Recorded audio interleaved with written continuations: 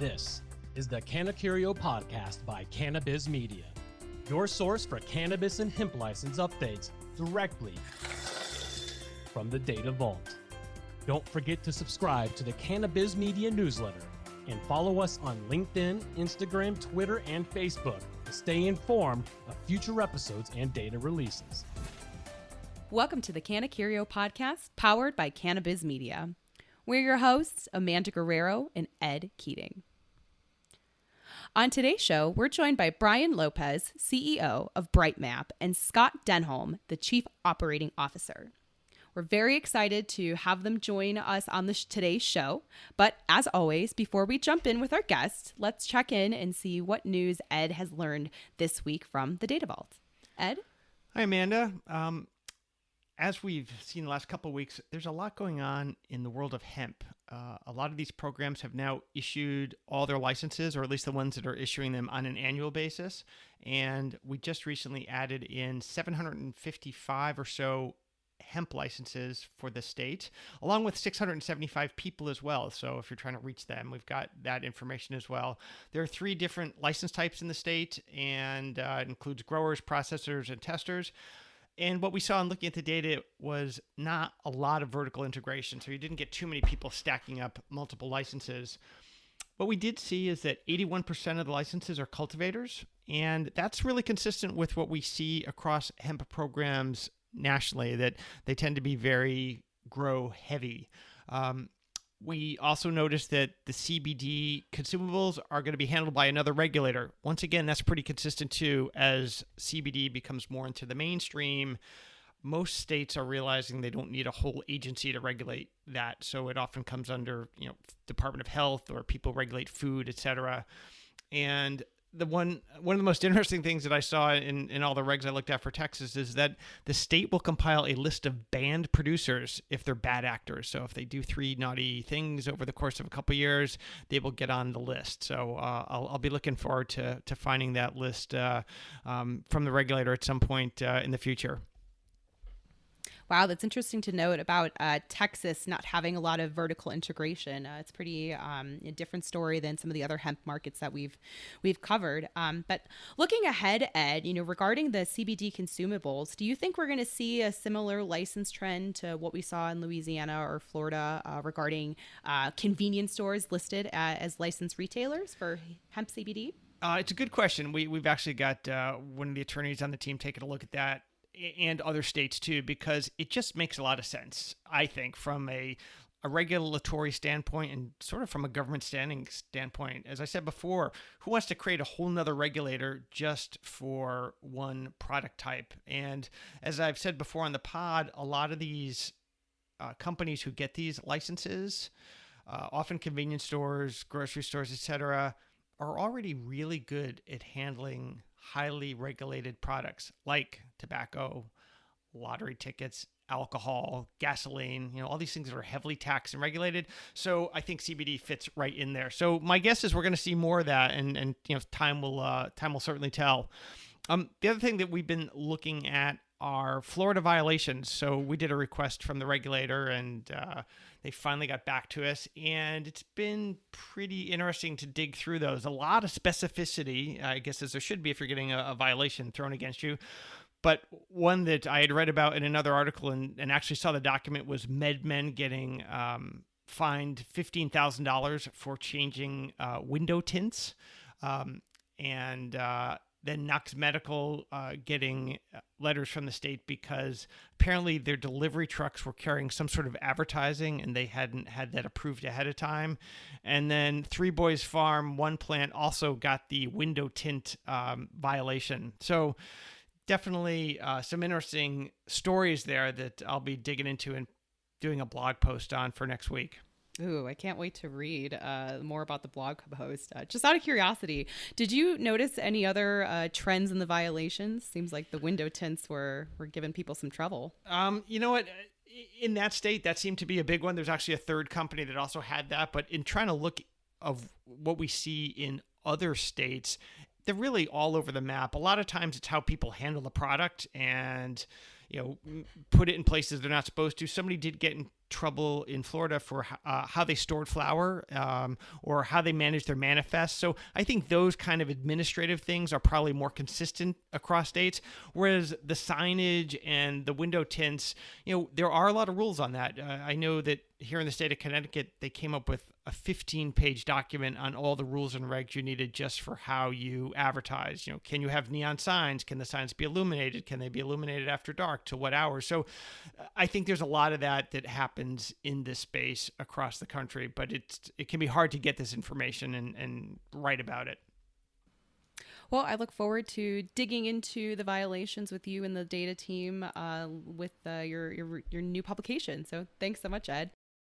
Today, we're joined with Brian Lopez and Scott Denham of Brightmap.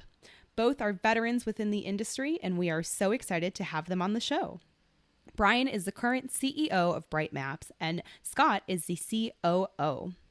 Welcome, you two. How are you both doing? Doing well. Thank you. Doing well. Thank you for having us on today, Amanda.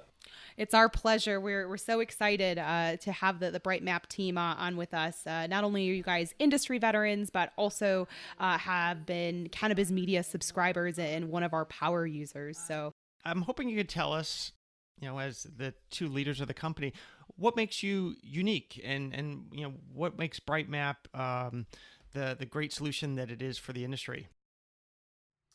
Well, I think the thing that we're really excited about in terms of where Brightmap is heading is that the software and the solutions that we are coming up with, and I feel like we're on such a real accelerated pace of innovation right now, and we're actually able to do that because of the luxury of having new software code to work with. A lot of the things that we've incorporated are some of the newer technologies out there. So we're able to really pivot to some new concepts rather quickly. And to be able to have something like that, I believe, when you're dealing with something that is more, modern and circa 2020 versus, potentially something in the earlier 2013 or less, there were some limitations just from a technology standpoint of what could be possible. We're really excited about the fact that we're coming to the market with some really innovative products that are designed to not just address one point solution or another. What we're trying to do, and it's a very ambitious lift, is to look at the industry and especially the retailers and processors and dispensary and growers, and try to encapsulate all the things that go on in a business's day in the life of, and be able to address each of those needs within our software platform. That's a very grand, somewhat monolithic vision, but it's also something that from a support standpoint, I think becomes a very, very important thing to have. Yeah. So it sounds like, one way to describe that in other industries I've been in is trying to create an end-to-end workflow solution so that if you're in a grow or manufacturing or in a dispensary, you're really able to do all the tasks you need to do within Brightmap. Is that kind of what your vision is? That's an accurate statement, Ed.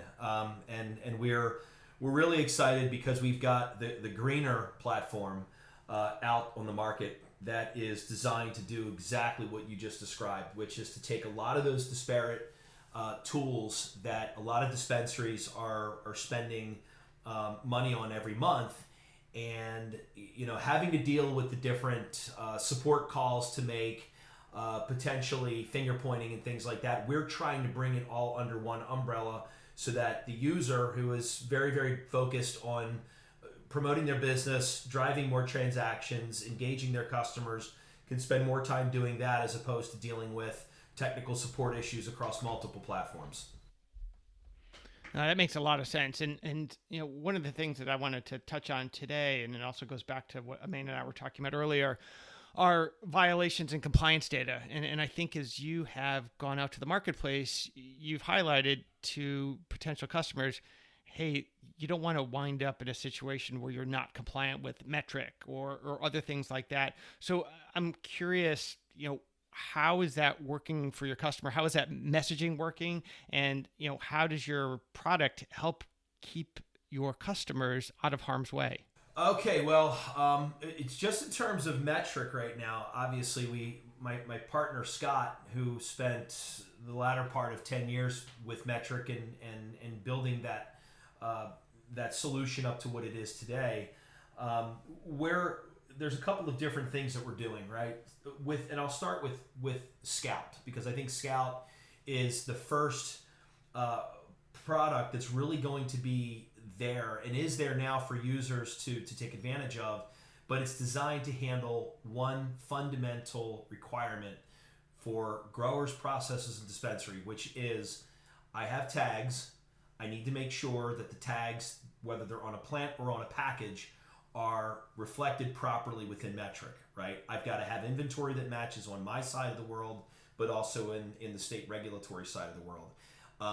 Now, that is the basic need that a lot of the operators need right now. And what we're doing is leveraging the power of RFID to do that, which is wonderful, because now we can actually talk to our operators and say, look, the investment that you've made in these 45-cent tags or whatever they're going to run, you can actually get something out of it now. And it's really one of the first times that a company's been actually able to take advantage of that. So it's starting off with that one fundamental need. Help me solve my metric dilemmas, if there are dilemmas. And then, as we move that through to the retail platform, like I mentioned with Greener, Greener has got to be able to make to ensure compliance, but also we're making some attempts, and we're being successful with it in allowing some of our states or some of our users in the states to be able to pull some of that metric data into the actual point of sale system that allows for patient counselors or bud tenders to see what a patient's allocation is in real time, which provides just that greater level of visibility, that greater level of oversight, which keeps operators out of trouble, out of the harm's way, as you had mentioned. That makes a lot of sense in terms of really helping those folks, especially getting real-time data, which we know in our business at Cannabis Media is super important. Now, one of the questions I wanted to throw over to Scott has to do with entering new markets, and I don't mean it from necessarily a sales standpoint, but as the company is trying to figure out where do we go next. If you go into a new state, it's my understanding that, okay, there's a whole new set of business rules that are going to have to get ingested by Brightmap. So, Scott, I wonder if you could walk us through what that approach is like from the COO perspective. It's a great question, and I appreciate that. It's really understanding what the rules and regulations are going to be like, right? I mean, the wonderful thing about being on this side of the industry is if you look at the state's rules and regulations and what they've published, and then look at similarities to states that they want to emulate, you can actually get a good idea of how to anticipate the customer's needs, right? I mean, ultimately, at the end of the day, successful companies are good at meeting their customers' needs and anticipating what they want. And being on this side of the fence, where you actually can look at what the state's requirements are legally, like, for instance, in Maryland, we have COMAR, the Code of Maryland Regulations. Tells you exactly what the state is expecting and what they want and what they anticipate their licensees are going to do. And that gives us a roadmap and tells us, what do we need to do with our software, understanding what the regulatory side of it is. So when we look at a new state, we can actually just look up and take an advanced look and say, this is where the state's going. And say, hey, they're comparing them to other states, and we can see where they're going to head. So it's really about, public compliance, public safety, and helping our customers be in compliance with where the state's going. Sort of from the business side, how do you make the determination as to where to go? I've been looking a lot at who connects to Metric and in what states, and Brightmap connects really broadly across the United States, which I think is great, because I know if I were choosing a software provider, I'd want somebody who's been to a couple rodeos and knows the rules and regs across the country. So, how do you decide, like, boy, we really need to get into Missouri or, whatever that next state is? Well, for right now, we're a small company. We are we're growing our company at a hopefully what is deemed to be a responsible rate.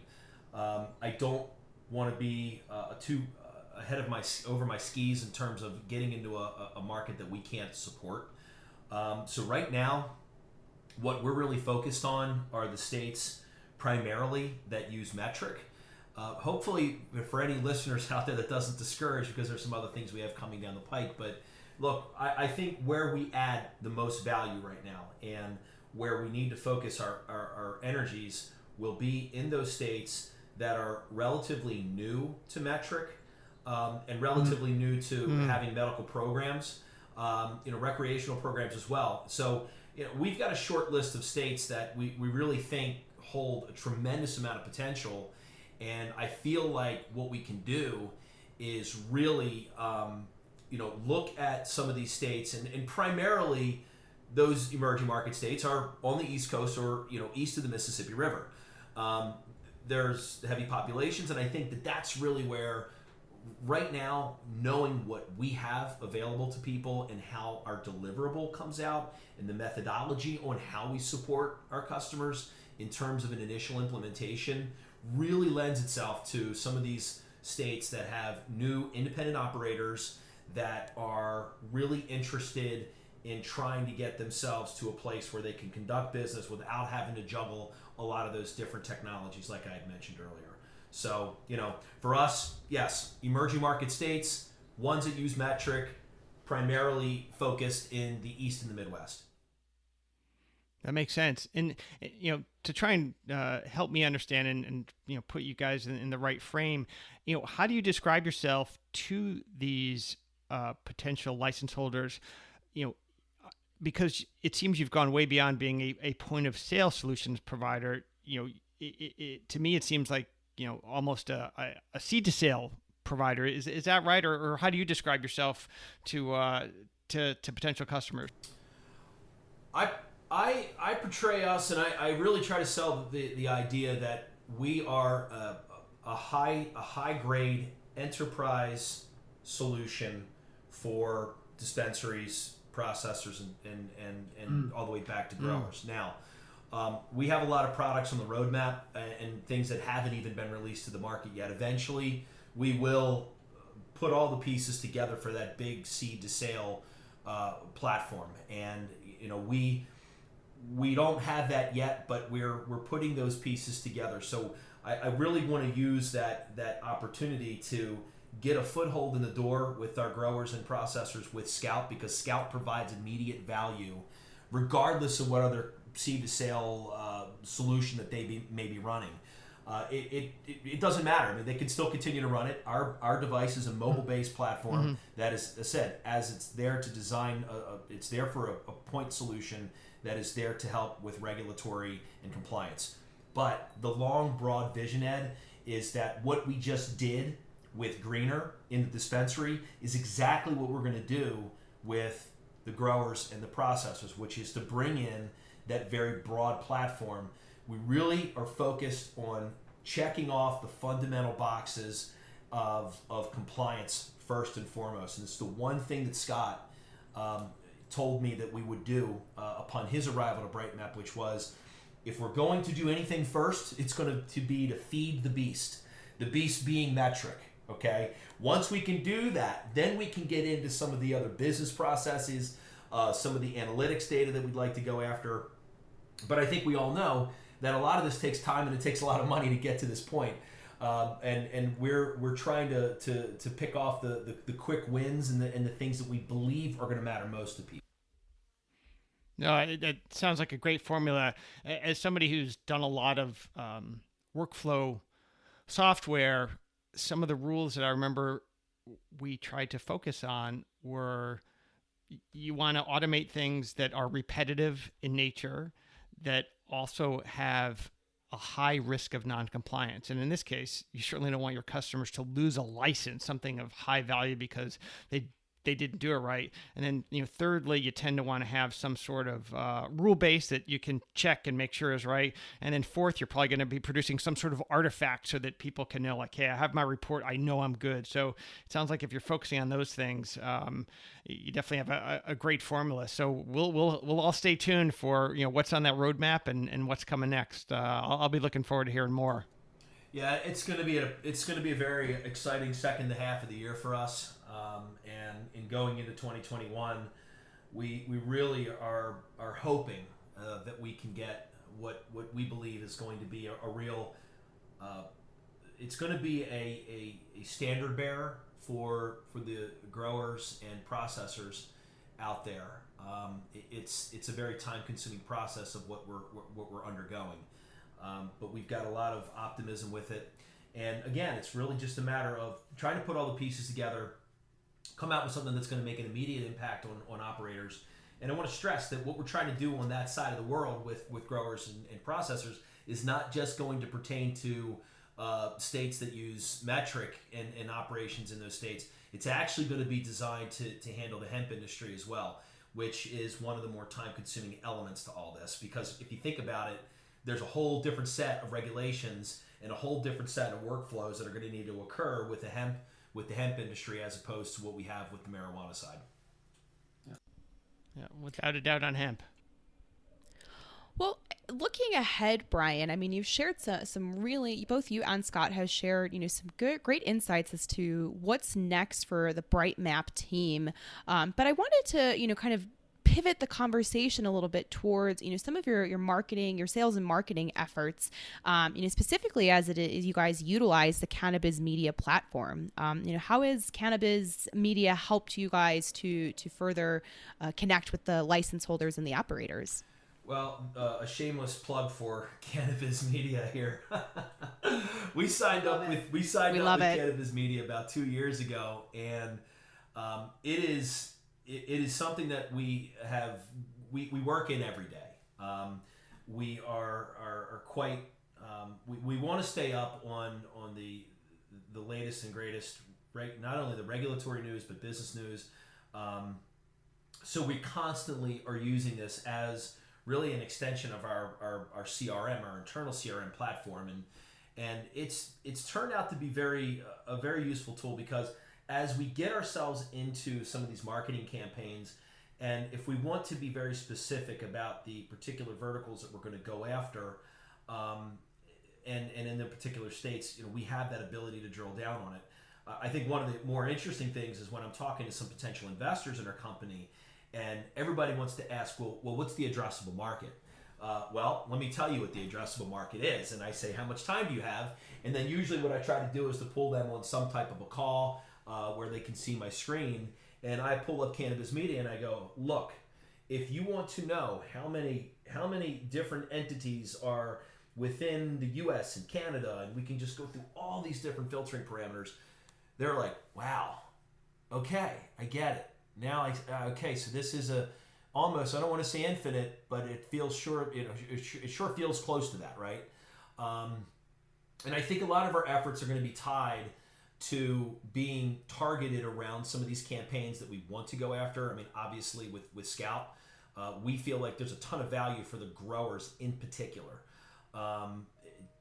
We have full visibility in by using your platform at Cannabis Media to be able to go after some of those particular operations. So I think as we evolve as a company, one of the things that we're really going to be focused on is content marketing.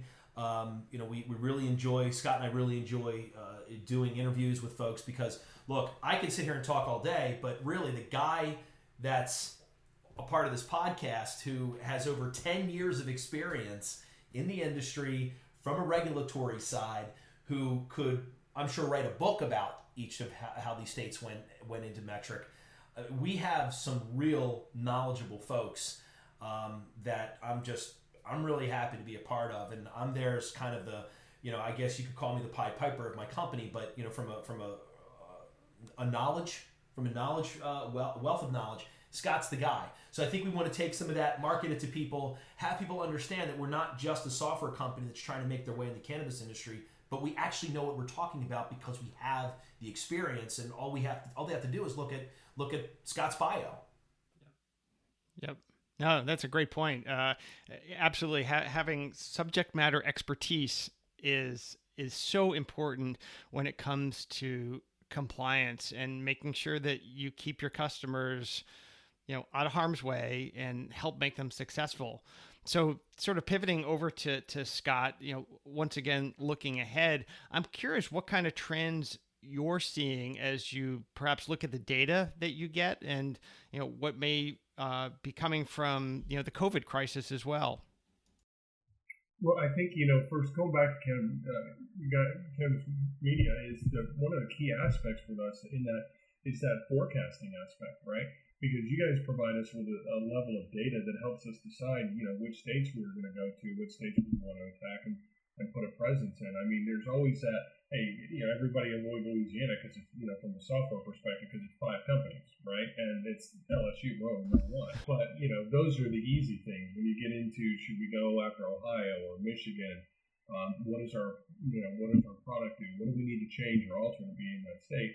I mean, the data that we glean from what you're doing is very helpful from a product development standpoint as well. I just wanted to jump in there because Brian's comments on sales and marketing is important, but there's also a lot of value when you're trying to develop a product roadmap about who you're going after, right? So forecasting is always critical. So I just wanted to throw that out there. So it's very important to us that we move along and we have that access to that data, and then we're developing products that make sense.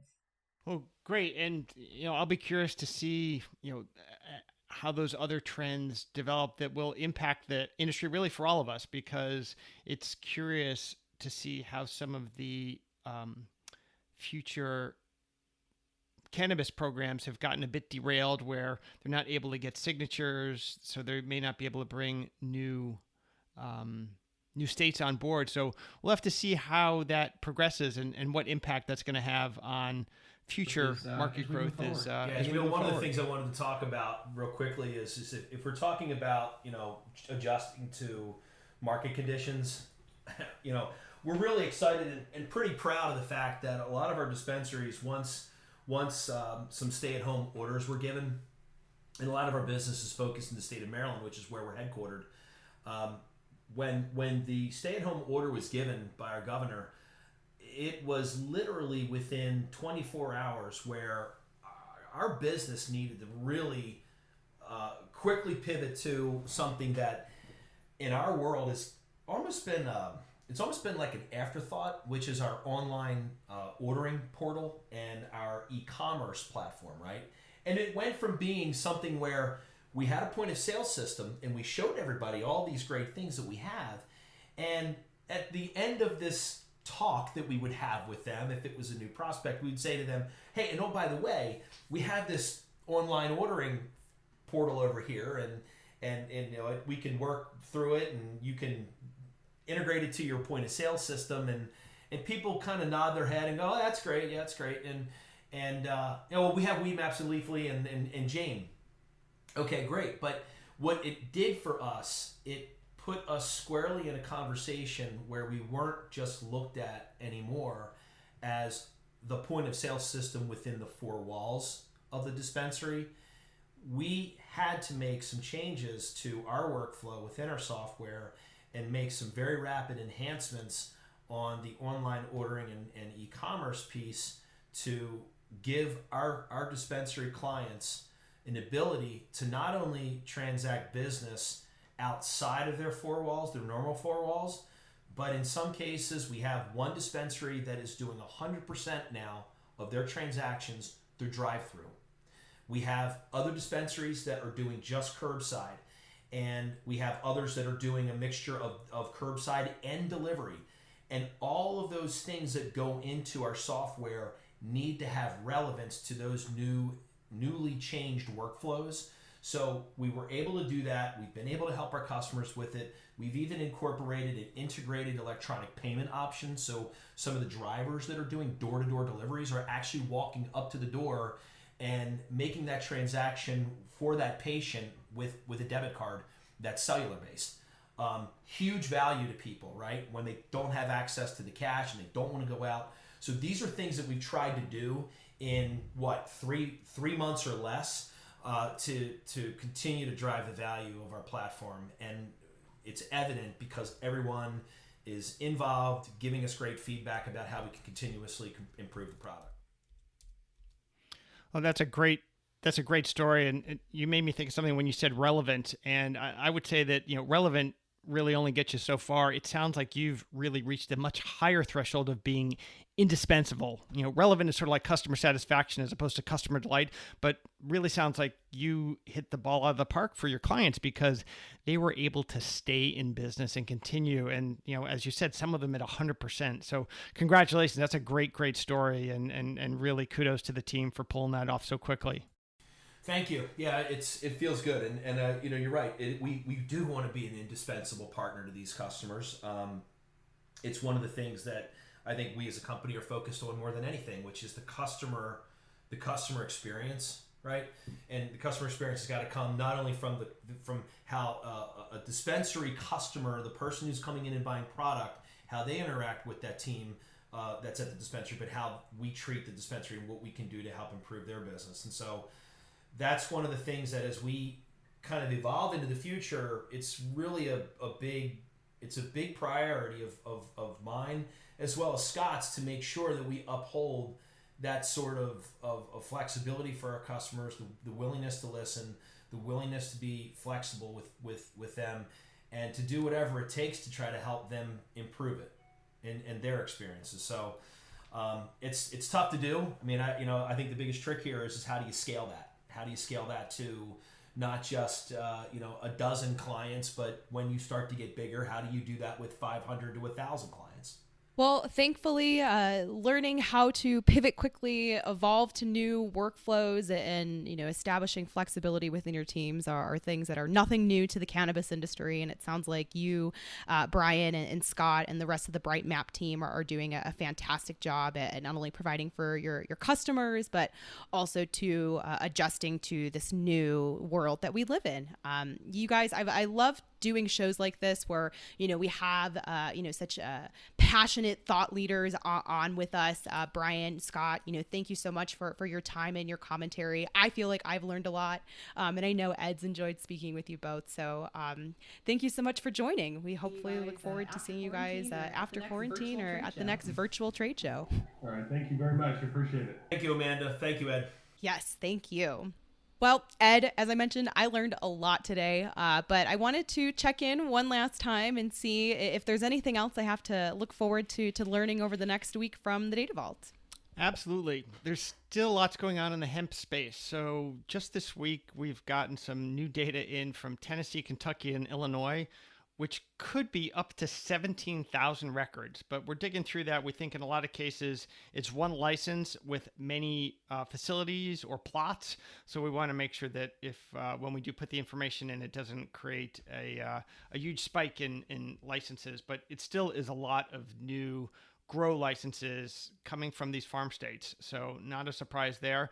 And then one thing that we've started to dig into is some of the unique data that the regulators have been able to share with us on the hemp side. So what we're seeing more of is what kind of seed these farmers say they're going to use, or what the hemp will be used for in terms of different uses for fiber or food, etc. And then for one state, they actually shared whether the property is owned or leased. So we thought those are kind of interesting anecdotes that's kind of buried in the data, and we're going to see if we can't make that more available so that our customers can get a clearer picture of what these licenses and our cultivators are focusing on.